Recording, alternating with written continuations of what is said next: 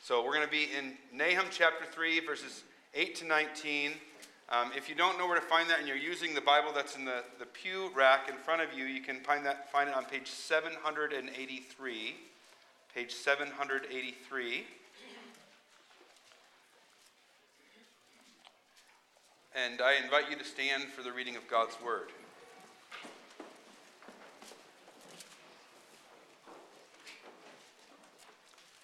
This is what God says to Nineveh.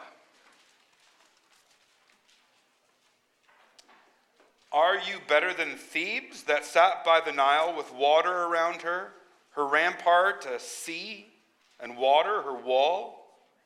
Cush was her strength, Egypt too, and that without limit. Put and the Libyans were her helpers. Yet she became an exile. She went into captivity. Her infants were dashed in pieces at the head of every street. For her honored men, lots were cast, and all her great men were bound in chains. You also will be drunken. You will go into hiding. You will seek a refuge from the enemy. All your fortresses are like fig trees with first ripe figs. If shaken, they fall into the mouth of the eater. Behold, your troops are women in your midst.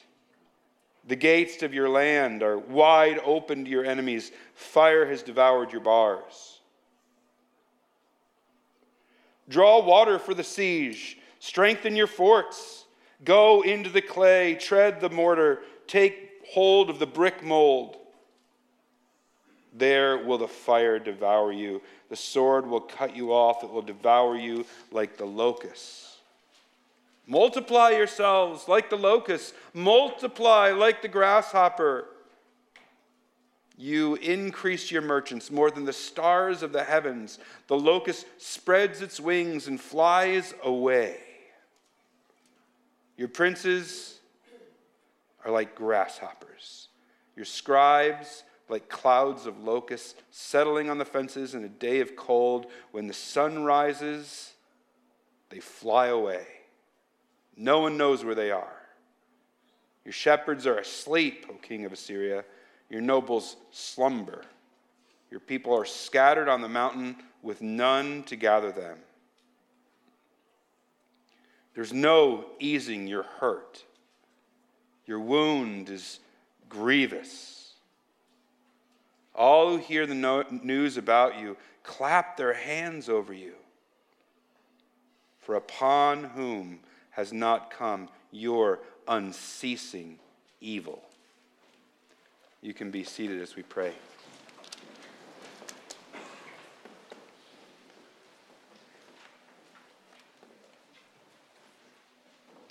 Father, we've heard your word read.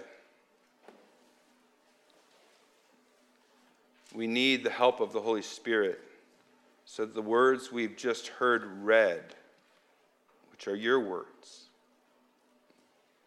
would be having their proper effect upon us. So we don't want to begin an extended consideration of these words without first together in our hearts asking that you would shape us and mold us by your word. We pray this in Jesus' name. Amen. There is a problem, I believe, in the evangelical church that's endemic. It's pervasive. I think it's a problem that includes us here at Maple Avenue. It includes me. And it's this. I think we have too flat a view of God. Our view of God is biblical, but it's flat. It lacks certain dimensions. Let me explain what I mean. The Bible presents different perspectives of who God is, different images of who God is, different descriptions of him. And certain ideas of who God is that are biblical are native to us. So even though we might still be trying to grasp the whole reality of God as Father, that's something that we intuitively understand. It's not hard for us to think of God as our shepherd. We just kind of natively go there. We love to consider how God is one who is not willing to extinguish the flickering wick or crush the bruised reed. These images of God are biblical and are vital and are important. But there are other views of God in the Scripture that we sometimes don't grasp fully. And when we imagine God, or not imagine Him, but when we consider who God is and think of Him, we lack certain dimensions in that thought. And I worry that this flat view of God, while sufficient to carry us through some of the mundane trials and tribulations that we experience kind of as we coast along in an easy life,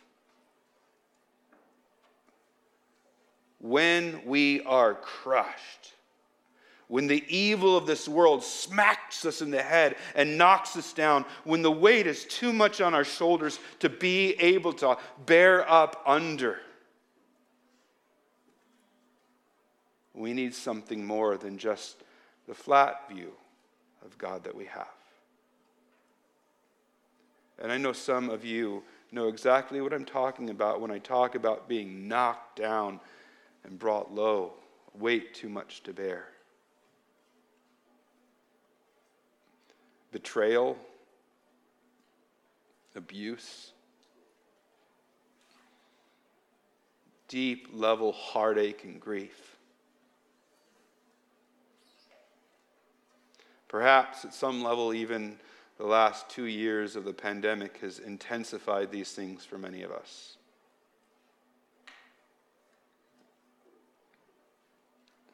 And the aspect of God that I think God has us considering this morning is His might. He's a mighty warrior. And what we heard read this morning was the mighty God taunting the Assyrians. 2 specific taunts. Sanctified smack talk. Cosmic chirping. Divine dissing. In Psalm 2, it talks about how God looks down on the nations raging and He holds them in derision and He laughs. Is this our view of God? Or is this a component of our view of God? If you don't know what that looks like, we hear it right here through the prophet Nahum. Laying into Nineveh, laying into the Assyrian Empire. So this morning we're going to just stop and hear God's taunts against the Assyrians. Before we dig into those 2 taunts, I think we need to get to know the Assyrians a little bit. Some of you may be familiar with them. I had to refresh myself even this last week over exactly who they were. Although I will give you a hint that they come up in Isaiah as well. So I've been doing that refreshing over the last few months. The Assyrians were probably, if not the most brutal, one of the most brutal civilizations, empires in the history of the world. I mean, just look in Nahum itself and we get a sense of that. Look at chapter 3, verses 1 to 3.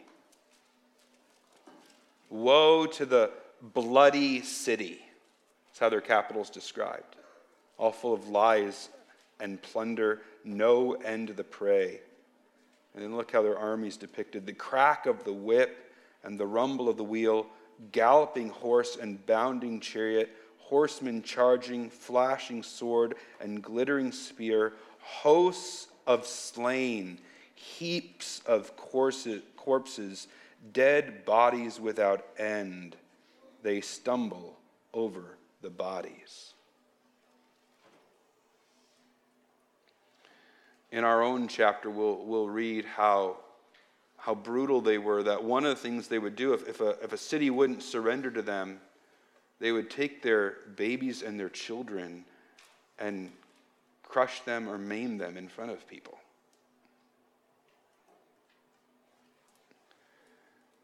There's a depiction, they found some ancient Assyrian art, and there's a picture of a royal family at a picnic with his family. And they have the decapitated head of one of their conquered kings hanging in the tree next to them as they picnic. In the book of Jonah, when at one point the city of Nineveh itself repents and finds mercy before God, the king declares that every single person needs to repent in the city, needs to repent of the evil and violence they've done. That's just who we are. We're a violent people, and we all need to repent of it. Turn in your Bibles to 2 Kings chapter 18.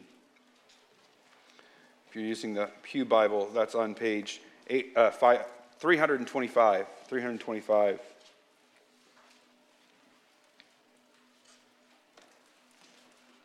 Second Kings 18.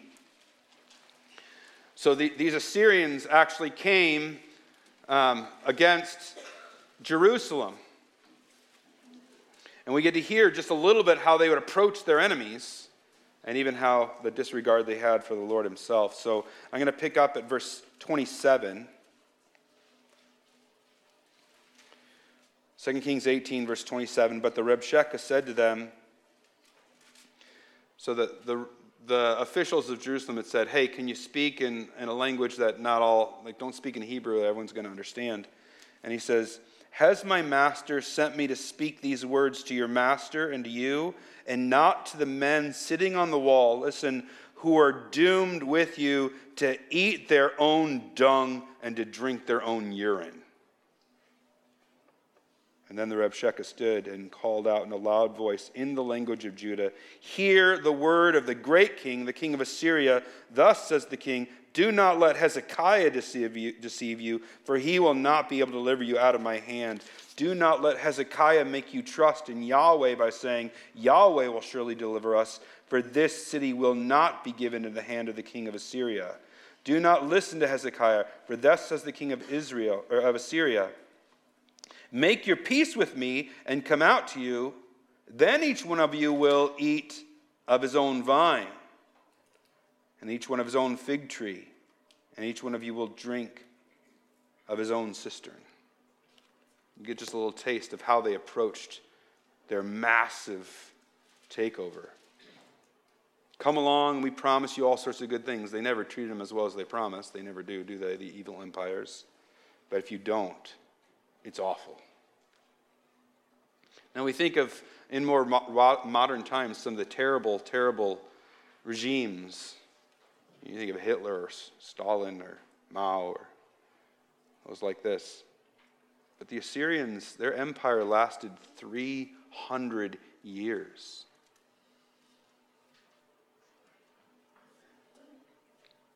So when God says in Nahum 2:13, behold, I am against you, and then repeats again in chapter 3, verse 5, behold, I am against you. He is stating unequivocally what his heart is like toward this kind of gross injustice, this terrible, terrible wickedness. He is decidedly against it. We have to know that background. Nineveh, then, which is being prophesied against in Nahum, is the capital city of the Assyrian Empire. It would have been thought invincible. 2 massive walls, the second one surrounded by a moat. There were rivers that formed natural defenses around this city. It was impenetrable, you would have thought. And yet, here in this prophecy, God is saying through Nahum, Nineveh itself will fall. And after making that prediction abundantly clear, that prophecy abundantly clear, he concludes with a series of taunts against Assyria. And we look at the final two in our passage today. And the first taunt runs from verses 8 to 13, and I call it the thieves' taunt. Through Nahum, God comes along and says, all right, you think you got such a great city? You're going to be like Thebes. I mean, this taunt drips with irony.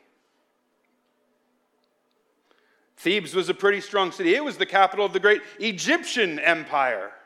Also surrounded by water so that it made it very hard to assail this city. Thebes, like Nineveh, would have seemed impenetrable, invincible. It had reigned as the capital city of a great empire for hundreds of years. And yet, just a few decades before Nahum prophesies, Thebes had fallen in an unexpected way, and the fall of Thebes was terrible. The conquerors came and carried their great ones away in slavery and chains. Every single person in the city was forced to leave their homeland. And worst of all, we see that description of what happened where it says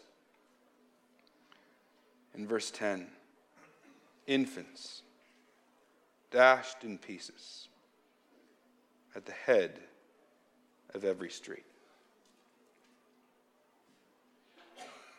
But here's the delicious irony. I don't know if delicious is the right word. The vicious irony. It was the Assyrians who had conquered Thebes. You think Nineveh's impenetrable? That's what Thebes thought too. And look what you did to them. And what you did to them is what I will do to you. The evil you've done will come back on your own head. And look at the imagery of this taunt. Starting in verse 11. He says to be like you're drunk. I remember when I was in university on Friday or Saturday nights, certain people coming back to the dorm so drunk they couldn't stand as they went up the stairs. He's like, that's what you're going to be like. Then he compares them to fugitives, these mighty soldiers who instead of standing bravely are out in the shadows trying to hide. I don't want anyone to see me. I need refuge from these people. That's what you're going to be like, he says, the end of verse 11. Then he compares them to a fig tree where the figs are ripe, low-hanging fruit. That's what your city is going to be like. It just gets a little rattle and when I lived in Texas, they had pecan trees. They called them pecan trees.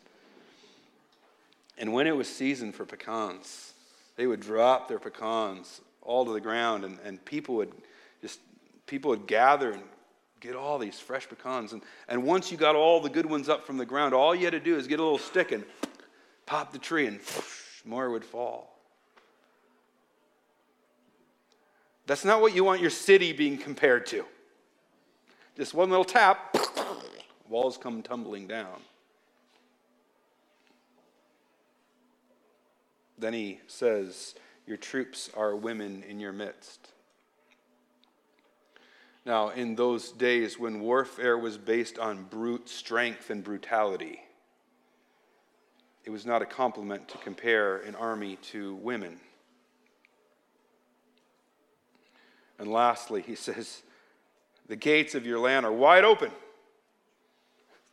The door's unlocked, it's open, the security system's off. Come on in, have what you want. The Thebes taunt. But God doesn't end there.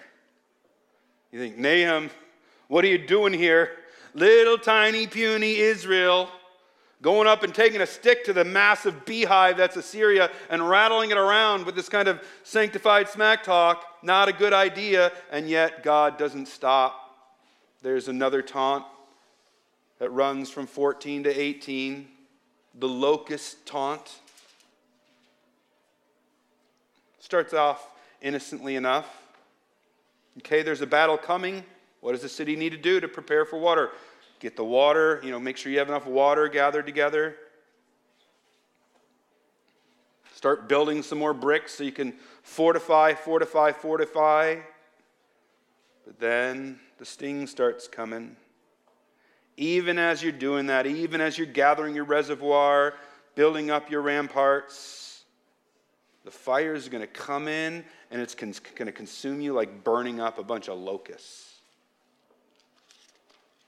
It's going to be that quick. And then the chirping gets real bad. Multiply yourselves like locusts. Multiply like grasshoppers. You see, one of the reasons Assyria felt they were so strong was because their army was so massive, their merchants were so massive. I mean, this was a huge, strong, unrelenting, wave after wave empire. And so God's like, multiply, just like locusts do. Multiply, just like grasshoppers do. And you know what happens when a huge swarm, a plague of locusts descends? They come quickly, they devour, and then whoosh, the wind blows and they're gone. And that's what you'll be like. Multiply. But then when the sun gets hot, whoosh, they're gone. And that's what your princes will be like. That's what your scribes will be like. In the day of battle, all this might, gone like a plague of locusts. Verse 18, he just pushes the image a little farther. Not locusts, just sleeping, right? They're going to be sleeping on the job. In the day of battle, those who are supposed to be leading, it's going to be like, where are they? Sound asleep. Now everybody's scattered. What's going on?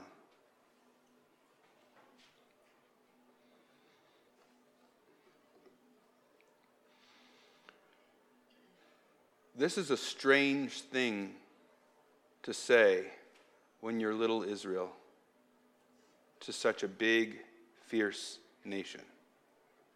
It's not a good PR move. Already the Assyrians had conquered the northern kingdoms. All that was left was the southern kingdoms of Israel, or the southern kingdom of Israel. And they were more or less reduced to a vassal state, having to give all their wealth, even some of the money from the temple itself, to keep the Assyrians placated. By now, Israel was probably more or less an afterthought. I mean, they were important in their controlling the area in Egypt because had to pass through that area, but they'd already conquered. Israel's more or less an afterthought, a little podunk place, doesn't really matter. And yet, God Almighty has little Israel and the little prophet Nahum going and speaking on his behalf this taunting language to mighty Assyria. It's preposterous. It seems illogical. There's a young basketball player a few decades ago named Jerry Stackhouse, and he was kind of the next phenom, and he had his chance to play against an aging Michael Jordan. And they asked him, how are you feeling about playing against Michael Jordan? Jerry Stackhouse said, he can't guard me. No one can guard me one-on-one. Little smack talk. Jordan went on to score 48 points against Stackhouse in 3 quarters. Because what's the number one rule of trash talk, right? You don't do it if you can't back it up. Stackhouse couldn't back it up. It could feel a little bit like that here. Little Israel talking like this to mighty Assyria. What's God doing? I actually think it's very intentional what God's doing in choosing the little voice to oppose the mighty, because that is always how God has worked. His kingdom is the kind of kingdom that's just a little tiny bit of leaven that you put in, and it actually ends up working its way through the whole dough. Faith versus kingdom, tiny, like a little mustard seed. And yet it grows into a great plant. In Deuteronomy 7, God says, do you know why I chose Israel to be the conduit for blessing to all the nations? It's because they were the smallest nation. When God commences his saving plan, he does it through the backwater town of Bethlehem and brings his son into the world through a young virgin, Mary, who's engaged to a carpenter. And they are forced to travel because the occupying nation wants to show off their strength with the census. Eventually, Jesus chooses the founding 12 of this new covenant, and they're a bunch of nobodies. The way he achieves his victory is by dying on a cross. Do you get the pattern that God likes to use? Which is a good word for you and me who can feel like, I'm just banging my head against a wall. I'm not getting anywhere. What significance do I have? I feel like I'm failing again in my parenting. What am I doing? It's not getting anywhere. I want the gospel to be known in my family, but no one's listening. How do you think Nahum felt? But here's what happened. It wasn't Jerry Stackhouse versus Michael Jordan. It was God Almighty versus Assyria. And it was a no contest. Within a few decades, Nineveh fell to the Babylonians. The waters that protected their city so well were diverted, or there's a flood or something like that, and that it flooded the city and caused the walls to fall down. And the destruction of Nineveh was complete. For centuries, archaeologists denied the existence of Nineveh, thinking that it was some just invention of the biblical authors, because there was absolutely no remains of it that could be found. Until at some point, just a few decades ago now, somebody put their shovel into the ground and found the remains. I said a few decades, a little bit more than that. But more recently. And as they dug up the remains, there's no wealth there at all. No gold, no silver. It was completely devastated and ransacked. God is strong.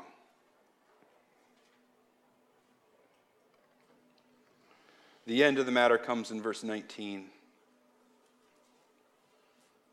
Why is God talking this kind of smack? Why is God laying him into him like this? Why has he given him this grievous wound that is incurable? Because of the great evil that's pervasive.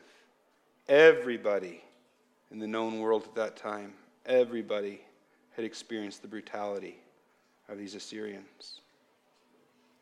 And God says, I am cutting down this kind of wickedness.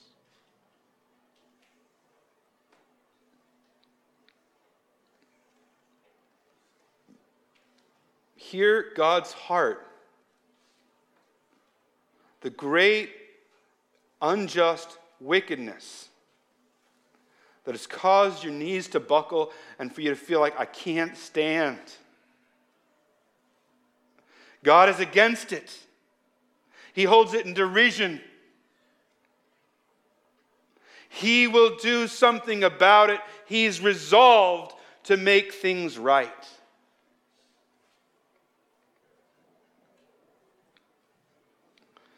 Back in the days of knights and fair maidens, of wizards and dragons, there was a village that was in a desperate situation because a certain dragon was wreaking its havoc there. And many, many noble knights had set out to protect the village and to go and slay the dragon. And consistently, the knights had failed and lost their lives, and the dragon continued to torment the village. During one particular attack, a mother huddled into the corner of the house with her daughter, shielding her from the potential fire, smoke, the dragon, the terror of his talons. And she comforted her daughter by telling her, a knight is coming who is just, who is kind and tender. He welcomes little children to him. He cares for the people.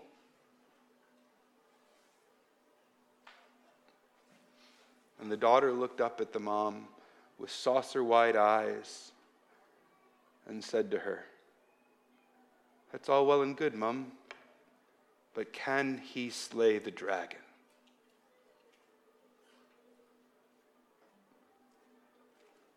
That's the right question. It is important, vitally important, that God is Father, that He is Shepherd, that He is tender, that He says, "Let the little children come unto me." That is vitally important. But we also must realize He is the mighty warrior who can slay the dragon. Turn with me to Revelation chapter 19. If you're looking in your pew Bibles, it's at the very end, page 1040.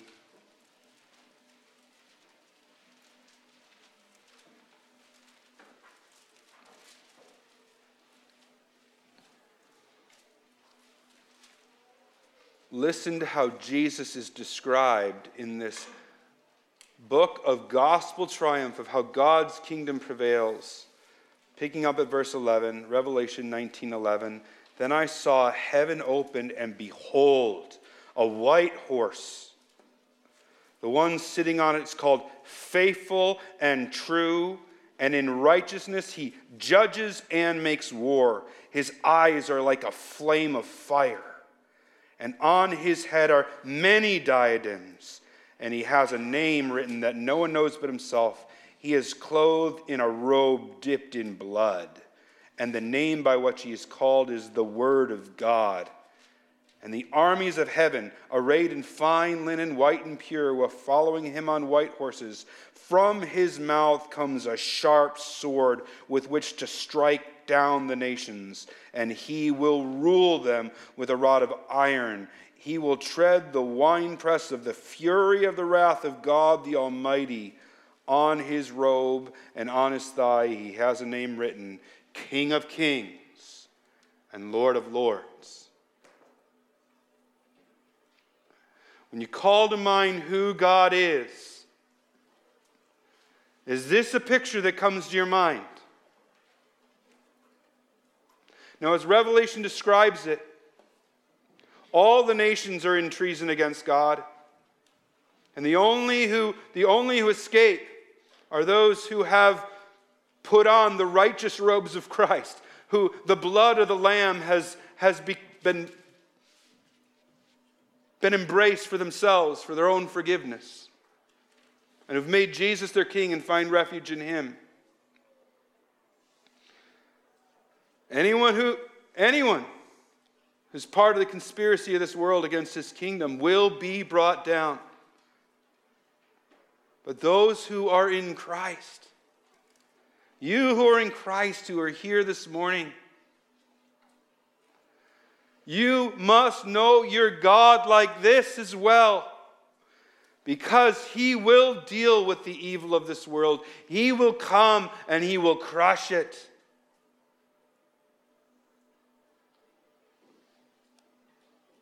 And if we don't see Jesus like this, then our hope will shrivel up in the day of great evil. We will not be able to stand. Will not be able to endure.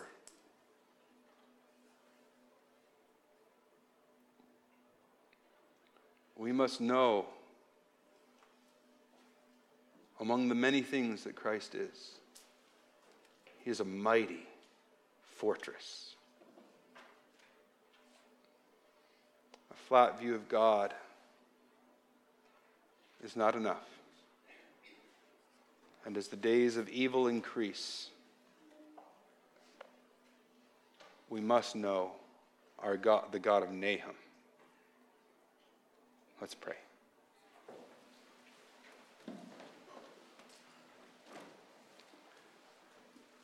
Father, I imagine there are many who are hearing this sermon right now who feel like they can't even stand because evil is so strong, because they're so overwhelmed, because the odds seem so long, because injustice has swallowed them up, because the evil and brokenness of this world seems like it has the final say. It seems like Assyria's won, and we're just this little podunk Israel, the little prophet.